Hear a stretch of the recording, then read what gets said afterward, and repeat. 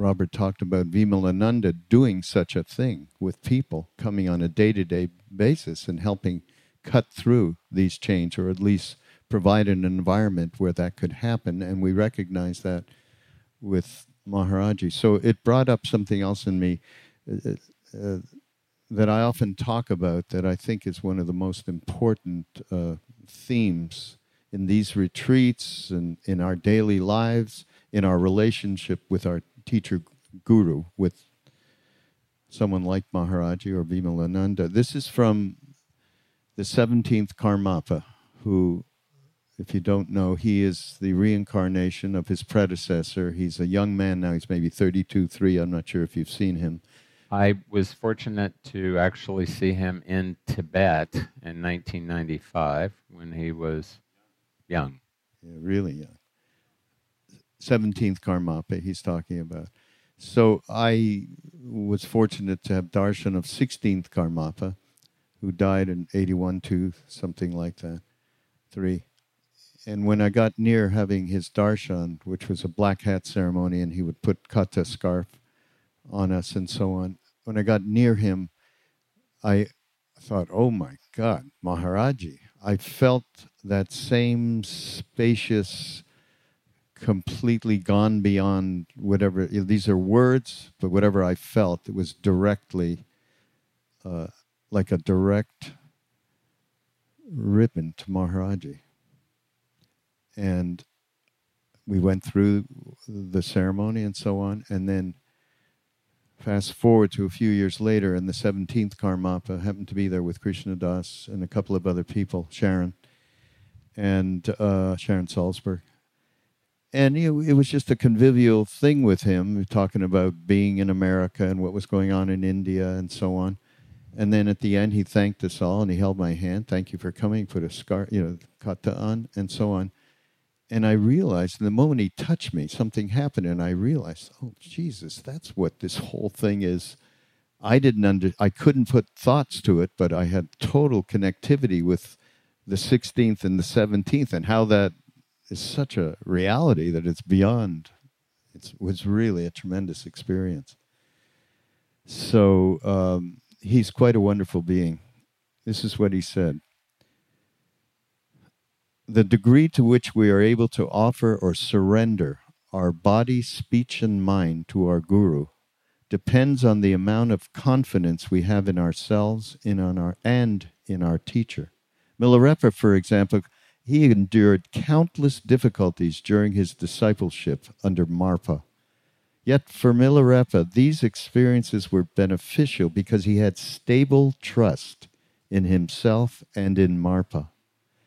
In the end, his trust and confidence became unshakable, and the happiness he achieved due to this trust became unshakable as well. Yet not everyone can emulate Milarepa's confidence and trust. If we simply have not yet developed stable trust, there is no sense in forcing ourselves to surrender to our teachers out of a blind sense of duty. In the end, what we are able to accomplish in our relationship with our teacher all leads back to trust. I think that's such a Trungpa Rinpoche could have said this very same thing. And he talked about the relationship of disciple and teacher to be one of a mutuality. And that, to me, is where this mutuality lies, in this trust. Any reflection on that in your experience with Vimalananda?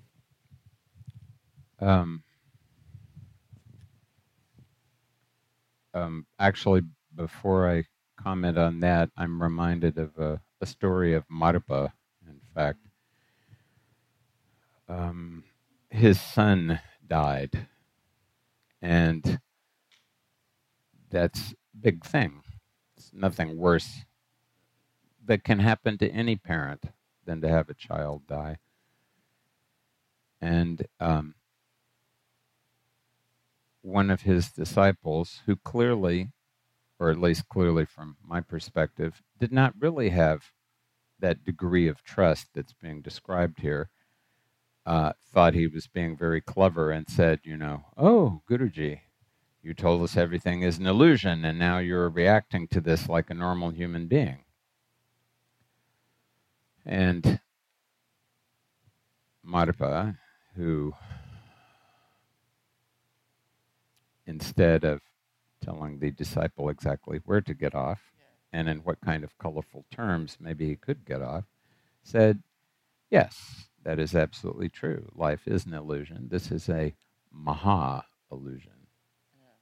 This is not an ordinary illusion. And I think that, what has always struck me about that story is not that Marpa was feeling this, because, that is part of what it means to be human. You may not be overwhelmed by it. You may not be rendered unable to function by it, but you're certainly going to feel it. And here is the disciple trying to show off at a moment when instead he could have been just sitting and trying to take on some of that pain and make the situation a little less concentrated for his guru. So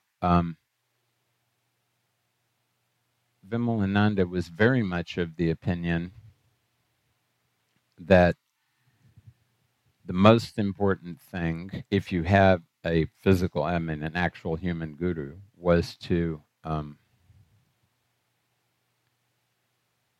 have complete confidence in that guru, complete trust in that guru, because without that complete trust, you would not be able to surrender your own personality structure sufficient for a transformation to occur. That doesn't mean your personality structure won't sprout again. It's certainly going to sprout again, but at the very least, it needs to be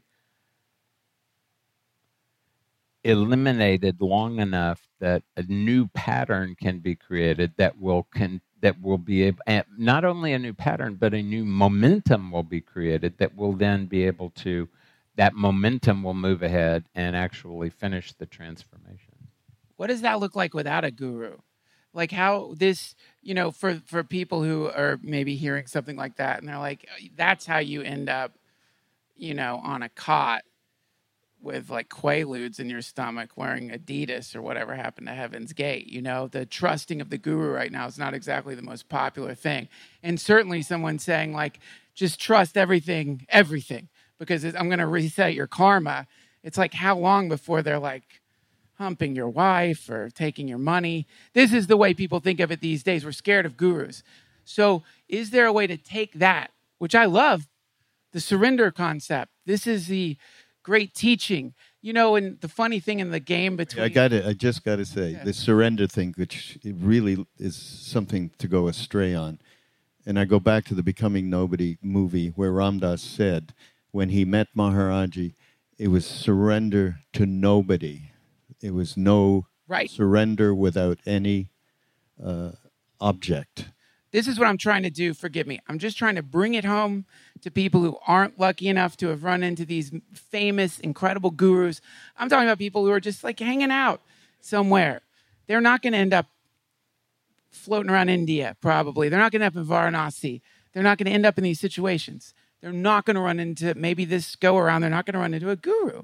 What you're talking about is beautiful, particularly the idea of the burning off karma, the Marpa. Yeah, he had him build this castle or something, tear it down 7 times, build it up, tortures him. But this was a sorcerer who used his magic to kill somebody, and he told him, I had to put you through that to burn the karma off.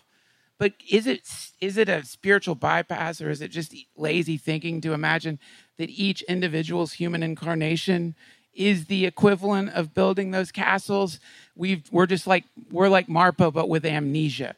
We don't even know that we're in the presence of the guru, and the thing that is our project or our life is no different than building those castles. Like we're approaching a timeline where we do get to wake up, where we do get it. But right now we don't have the guru.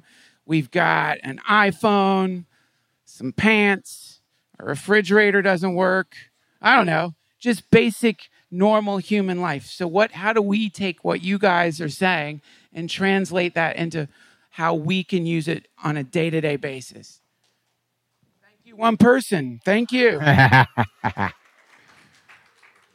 Well, one thing Vimalananda, well, many things he said, but one thing he said was that when you think of guru, the guru is gunatita, free of all qualities, rupatita, free of all form, so no limitations whatsoever.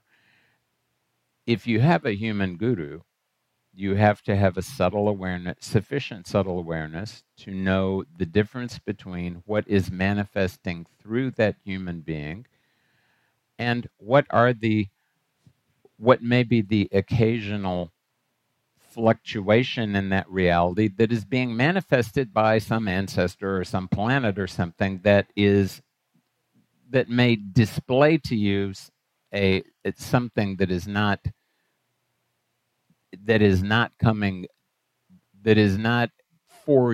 presenting itself to you as that awareness that has no limitation to it. So he told me, for example, never to accept anything that he said without testing it myself. He said, always test anything I say. If it works for you, do it. If it doesn't work for you, stop doing it.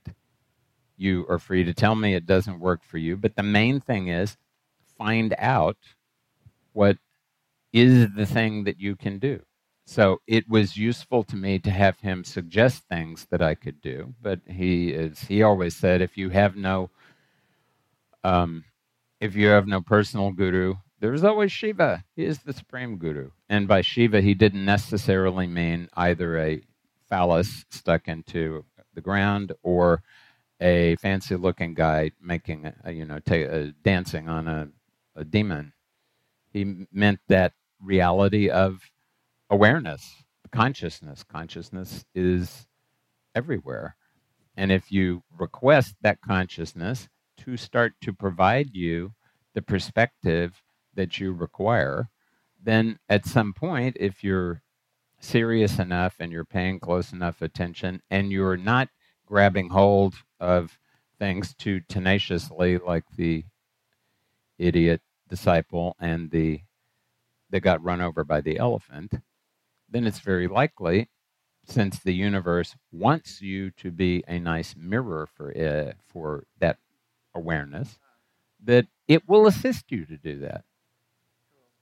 And you have your own experience. Like Maharaji is not in a physical body. Well, he does. I mean, so you interact with that awareness, if we want to call it. Oh, no, I've had crazy experiences. So, yeah, so these openings happen, and you're able to, beautiful thing you said was to reformat these patterns through these experiences, and you have an intent, right, to become free of whatever stuff you have. You only have a couple of things, but whatever they are, I became free a couple of weeks ago. So it's kind of nice. Yeah. So you get what I'm saying? I do. No, the reason I'm asking this question, I could go on and on and on about crazy theories about Maharaji and how much I love Maharaji, and on and on and on. I think it's off-putting for many people to hear that. And I know, because in the past when I heard that stuff, I was like, okay, have fun, enjoy being sucked into the dark abyss by some lunatic. Go to Spawn Ranch. What do you live at Spawn Ranch? You're going to go and kill some rich people in Beverly Hills? Is that your... No, this was my karma, was to think these things, which is why I always bring this stuff up, because I think of versions of me that hear y'all talking about, well, surrender completely to the guru, purely, 100%. Or as Chogyam Trungpa said, or as I read once, forgive me if I'm misinterpreting it, or he said something like, you have to be like I don't know what the name for it is, the apprentice of a samurai going into battle. You trust the samurai, you're going into battle. You're not like telling him what to do or asking, is this normal? This is someone who's going to keep you alive. It's that level of trust. Many people, when they hear that, they are the force fields go up. They're like, no way, that's just a dude. That's a guy who reads the paper, who drinks too much coffee maybe, wants some money probably, needs to survive in the world. I'm not going to do what he wants. This is what most people, I think. So I ask you these questions because it would be nice to discover a way for people to achieve the experience that we have had that is decentralized, that isn't wrapped up in some cog in the wheel, or some tent post where the tent post goes away and the whole tent collapses. This is not a sound structure. I just think we're entering into the age of decentralized gurus that are the sum total of all of us. I mean, in my fantasies, when I hang out with all of you, I think, oh, this is Maharaji's blanket.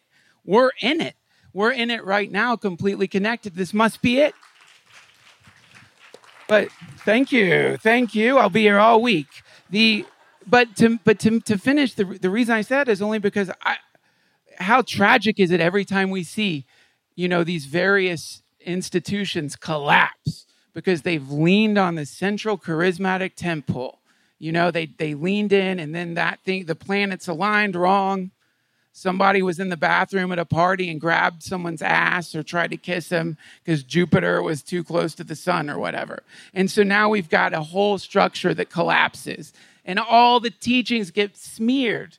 All the wonderful data now has this taint in it, of this person. So I ask you this because I think it would be nice to come up with a real concise, real pragmatic way for people to find these gurus that you guys are talking about without having to necessarily succumb to potential fraud or whatever. And I know Ram Dass says it's a self-destructing trap. If you get pulled in by a charlatan, well, that's part of the teaching too. But, help us save some time. Help us. You're here. Took a few years. Look at you. What do you mean? You came here. It worked. It worked, yeah. It worked, and I tested. It took a lot of having you ingest a lot of psychedelics and. Yeah. And you put me in that steel cage behind your house for 3 months. It did, but it worked. No, it worked. I know it did work. It really did. I love hearing about gurus. Again, I'm sorry if I come off as crass or disrespectful. I don't mean to. I want people to be able to plug into the energy source that both of you have been fortunate enough to have met in person without having to get on a plane and travel. Because I think that's the world that we're in right now, is a world where it would be really nice if instead of doing spiritual tourism or trying to find the cave or the thing, people were taught or invited into some sense that this is the cave, this is the forest, and everything's the guru. But is that just me not wanting to buy a plane ticket and go somewhere? Well, there's no doubt that some of the most dramatic drama that happens nowadays is the guru drama. I mean, every few years there's some unbelievable thing that in some cults, and it happened just recently. I can't remember the details. I'm blocking them out, but it's usually the sort of thing where the guru dies, and he promised he would come back to life, and the disciples are guarding the body, and the body is on a piece of ice, and it's deteriorating, but they won't let the body go, and the body is deteriorating some more, and after 3 weeks, the police have to come in, and there's a big tamasha, and everything is, and that makes people feel even more, just like you're describing, that the guru, this whole guru bullshit is a gigantoid con that is involving everybody. On the other hand, I noticed you were wearing a cap, and on your the bill of your cap, it says, "I love Jesus." I'm assuming you're not meaning Jesus Alou, for example. A baseball player from my... That's what it is. We used to make a joke, it's like Jesus would come up to the plate, and after the third strike, it would be, Jesus struck out.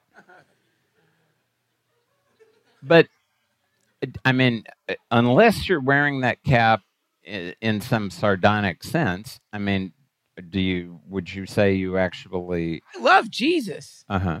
And I do love Jesus sardonically. And I love Jesus cynically. I love Jesus non-sardonically, non-cynically.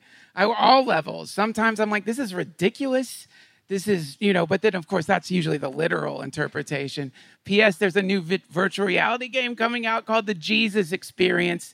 Check it out. You can actually be Jesus being crucified. Why is that bad? I think that's like the height of that doesn't offend me at all. I think that we will connect to the story of Christ because we all feel the suffering of, we feel that. It's it's happening right now, but that's a different podcast altogether. Does that mean you're inserting electrodes and then the machine is ratcheting up the pain level? No, but I would buy that if it was there. It's just a VR thing. I'm sorry. I wear the hat ironically, non-ironically, I love Jesus. And I'm thinking of this in particular because today is Sunday and because I was just watching my sister's choir program in Houston. She was kind enough to allow me to come here instead of going to the choir program, which I usually do every year. And it is undoubted. I mean, the litany of, for example, what the Catholic Church has done in the name of Jesus of Nazareth is the castrati and the Crusades and the Inquisition and et cetera, et cetera. And, of course, the Protestants have not been, maybe not as well organized for creating mayhem, but they've done plenty also, including in the state. But does that negate either the reality or the potential positive effect of Jesus himself? Well, no, of course not. But I do think it, one of the things I've heard is if you're going to, teach Dharma or something like that, just understand that if you turn out to be a pig, then really all you do is make it so many people associate you with something that you really had nothing to do with. You know what I mean? So no, does it cut a person's ability in any given moment to connect with love and fully feel that sense of completely ununderstandable compassion? Absolutely not.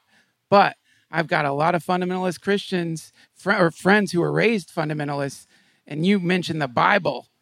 And it's like when when you've been drinking tequila all night and you smell tequila, you mention it to someone who was raised by these fundamentalists. They don't want to hear about it.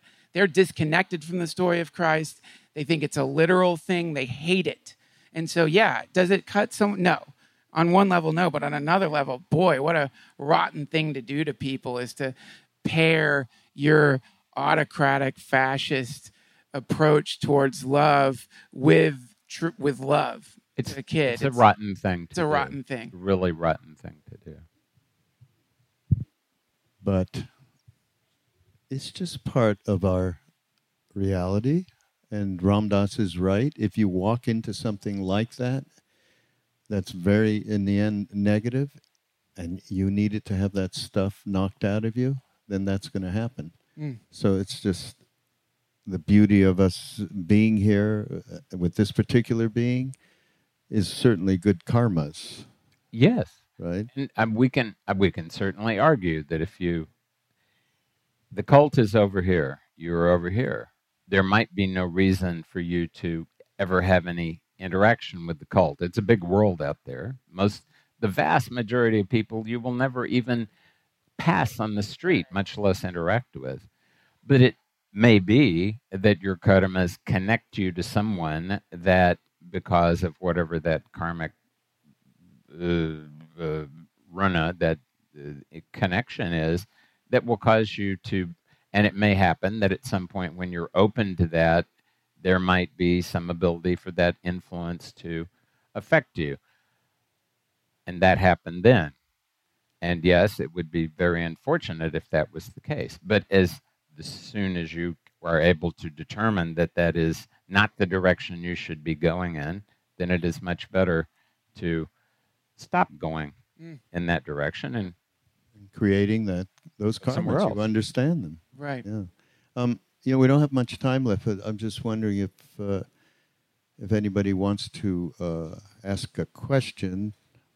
Jonathan is over there, and he's coming, and we can take a few questions before we close. Oh, You be. Can you hear me? Yeah. Okay. Yep. Thank you so much for sharing so much about the law of karma, which is so complicated and complex. I have I don't know how to phrase this question, and I'll try. But basically, like with when we go about karma on a day-to-day basis, and it's so complex because, like Dr. Svoboda explained, it's coming from a past life, it's coming from some planet influence, it's happening over here. There's so many aspects affecting where you are. So, there is no right and wrong sort of way to go about it, other than, of course, not to do the really bad things, like the really evil things. But on a day to day basis, what did your guru have to say about going about it? About doing your daily activities or interacting with actions with respect to karma? Well, the number one thing he said was, of course, always try to act in the most effective and adept way possible, and be sure that you will make mistakes. What he did was say, what he emphasized again and again was, make it a point always to make different mistakes. Because making one mistake, if you then learn from it, even if you can make a slightly different mistake, you're not reinforcing that neurological pathway. You're not reinforcing that pranic pathway. You're not reinforcing that karmic pathway. The more you reinforce it, the more likely it becomes a samskara, and then becomes a vasana, and then it's dragging you along instead of you being able to act. So always try to make different mistakes and try to understand what your personal dharma is. What are you supposed to be doing in life? What is the thing that the prana itself is trying to inform you that you should be doing in life, and try to do that. Lord Krishna says in the Gita, karmanye vadikaraste ma paleshu kadachana. Do whatever actions, whatever karmas that you are adhikara for. Adhikara means fit. Whatever you are fit to do, whatever the things that you are empowered to do by your situation in life. If you're adhikara, for example, if you're a doctor, that means you're adhikara to actually go. If you're a surgeon, let's say, you're adhikara to actually go in and to cut into human bodies. If you cut into human bodies without having that knowledge and having the ability to know when to do it and under what conditions and how to minimize the bad effect, then you're creating a really unfortunate karma. So do the karmas that you know you are adhikara for, and that you know you are appropriate to that are appropriate for you, and that you're being called to do. Ma paleshu kadachana. Kadachana means at any time, and ma paleshu means never either expect, look forward to, demand, or even desire the fruit of your karma. You do the karma because you know this is something that needs to be done, and it certainly looks like I need to do it. So I'm, based on my best understanding at this moment, this is what I'm going to do. And then Krishna said, after that, have faith in me, and things will move forward. There was if I might offer a story at the moment, because life is all about narrative. Everyone has their narrative, and there are narratives that are facilitating all these narratives.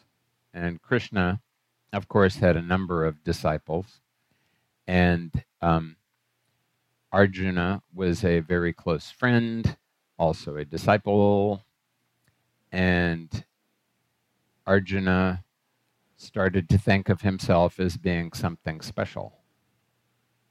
And Krishna thought, I think this isn't a good teaching moment. So he caused the thought to arise in Arjuna's mind to ask Krishna, "Oh, Krishna, who is your greatest devotee?" Naturally expecting that Krishna would say, "Why, you are, dear Arjuna. You are my greatest devotee." Of course, Krishna did not say that. What he said was, that man who sells oil a few houses away. Suddenly, Arjuna was wounded in the self-opinion, which is located in here often. And Krishna noticed this and said, "Come with me, and I will show you." And they walked over to the man's house, and the man saw him and fell down at the feet of Krishna and said, "I've been worshiping you all this time, and you have actually come to my house. This is it's astounding. Finally, my good karmas have kicked in. God is great." And he invited them in. He offered them whatever he could. And to make his point, Krishna said, Arjuna was asking, who is my greatest devotee? I said, it was you. And please tell my friend Arjuna how often you remember me. So now Arjuna was thinking, well, he must be remembering him 24 and a half hours of the day. Otherwise, how could he be the greatest devotee? And the man said, without fail, I remember you twice a day, just before I begin my work and just after I finish it. Now Arjuna was majorly pissed off, because how could this be? Arjuna was with Krishna 24 hours a day. He was, serving him, massaging him, drying his hair when it was wet. He was doing all kinds of stuff. And Krishna, of course, was enjoying Arjuna being all pissy. And so Krishna then said to Arjuna, "Arjuna, if you don't mind, here is a giant vessel of oil. Kindly move it from here over to there so it will not be in the way." So Arjuna did that. He moved it over there. It was very heavy. He had to pay attention to it. He sat down again, and Krishna said, "By the way, how often did you remember me while you were moving this heavy vessel of oil from point A to point B?" And Arjuna said, "Well, frankly, not at all, because I was making sure that I didn't spill any of the oil." So Krishna said, I hope you understand my point now. Here is someone who is busy doing the things that are his responsibilities in the world. He has a family, he has a job, he is doing all of these things. And despite that, he makes it a point. He has a niyama, he has a regular practice to remember me once a day before he starts his day, and once a day at the end of the day. Can you honestly say that anyone could be a better devotee than that? And of course, the first thing that Arjuna thought was, well, yes, I can. And then, of course, reality kicked in and he had to say, no, you're right. So the point is very much that if you are seriously looking to try to understand what is the right thing for you to do, and you do that right thing, and you rely on your environment to respond to you and communicate to you whether you're doing the right thing, and if you try to remain as open as possible to try to, and it's frequently not easy to understand, but if you continue to be open to, and Vimalananda always used to say, please remember, if your guru or if nature herself wants to communicate to you, she can do that through anything. She can do that through the mouth of your worst enemy. She can do that through a newspaper headline.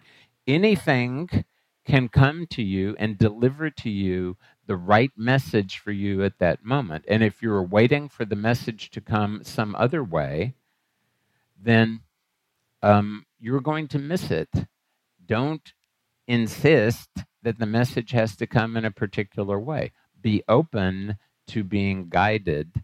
And if you were open and humble and you were seriously serious about the situation, guidance will come your way.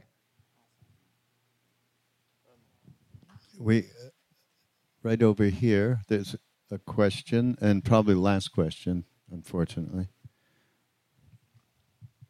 Here I am. This is for you, Robert. If you could address the question about our DNA, if it changes with every incarnation, or we carry ancestral DNA point to point to point, or is every incarnation completely different? Well,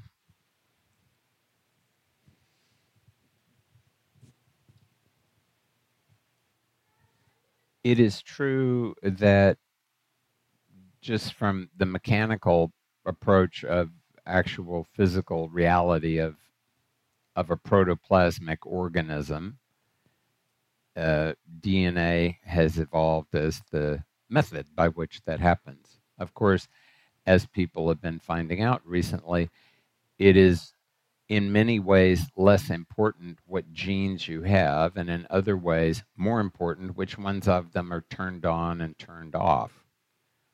So the epigenetics of your genome, your personal genome. But that's only one aspect of it, because that is the most physiological aspect of it. You're also being influenced by your various ancestors, and they are the reason why they're able to influence you so strongly is not necessarily that they still are holding on to that DNA, but because they were bound down to that DNA for so long, they still have an affinity with it. They still have an ability to identify with it. Not perfectly, thank goodness. Otherwise, we'd be incarnating our ancestors all the time, which happens occasionally, like in parts of New Guinea, where the expectation is that your grandchild is actually going to be, or your child is going to be your father, is sort of like a grandfather, grandchild, grandmother, granddaughter kind of thing. So that's what they're trying for. That's what they expect. That makes it a much more difficult, or at least I think it makes it a more difficult situation for evolution to occur, because instead of having actual transcended deities as the direction in which you're moving, you're just sort of moving in the direction of continuing to reinforce an ancestral thing that may not be going anywhere.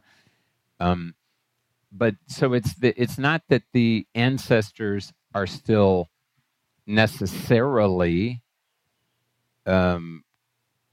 connected to the DNA, but they have an ability to still align with it. They have an ability to still influence you through it.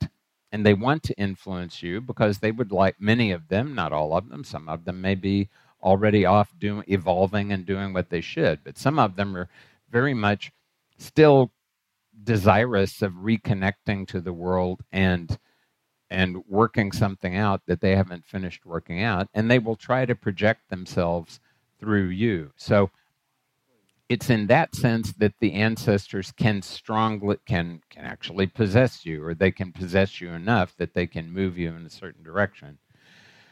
But of course, it's not just the ancestors, that you're not only inheriting ancestral influences, you're also inheriting the influences of all your previous incarnations. So there is a pattern in those incarnations, and that pattern is also influencing how your DNA is going to manifest itself in this world.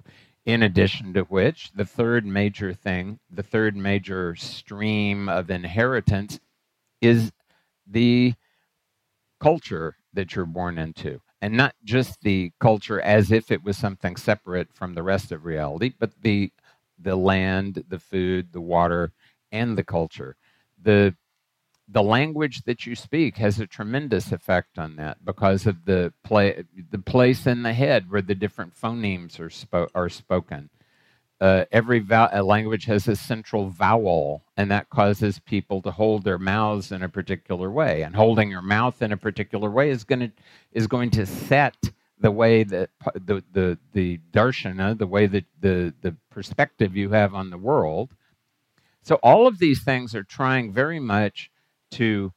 They all have their own agendas, and their agendas are always trying to keep you repeating whatever pattern has already been generated. And these are all, if you had no DNA, you wouldn't be anywhere. And if you had no previous incarnations, you would not have accumulated the various experiences and hopefully knowledge that you've accumulated. And if you had no culture, if you had no language, it would be very difficult to interact with people and transact whatever karmas have to be transacted. So these are all tools you have to use, but they're all things that have the potential to either be useful to you and not only not limit you, but assist you to develop further, or they have the potential to cause you to become even more constricted and even more stuck and even more bigoted and even more limited. How's that? Jesus. It's scary, too, on other levels. Wow. There's Could I so just much. say two more things? Yeah. Oh, good. You're killing us. Go. Number one is, as Vimalananda always used to say, you can pay a lot of attention to all these deities and all these practices and learn how to manipulate all the elements, and you can, get all of your ancestors to transform themselves and move to some heaven over there, and you can exert tremendous amount of energy and do all these things, or you can take the advice of the Tripura Rahasya, which is a very famous and excellent text, and you can stop wasting your time and bow down right now at the feet of Shiva and allow him or her or it, or however you look at that reality, to organize your life in the best way possible and move forward from there. Which to me is why we're here. And we're connecting with that thing that we can't name through this particular being, because that's our experience. It's what Ram Dass's experience is. So I think you summed that up, right? And I think it's definitely necessary to know what's going on in the world, because it's how things are being manifest, but and how what's going on with the zeitgeist. But the most important thing is not to get caught up in that, but to know what's going on and then remember what your own personal path is and move forward. So just to end this with something I'm remembering Krishnadas and I talking about, Maharaji did say to us, I will never let go of your hand. And we always talk about that blanket. Bow down to Shiva. You just bow down. For me, it's that blanket, because I remember when I touch his feet, the blanket was all over the place, and it was like part of me. I can still feel it. It's that connection is, for me, the bowing down to Lord Shiva, Lord Buddha. It's all, as Maharaji said, Sabek. So, yeah, that's a good way to close this. Yes. Bow down. Bow down. Thank you, Duncan. Really appreciate it. Thanks for having me, Raghu. And Robert Thank you. Svoboda.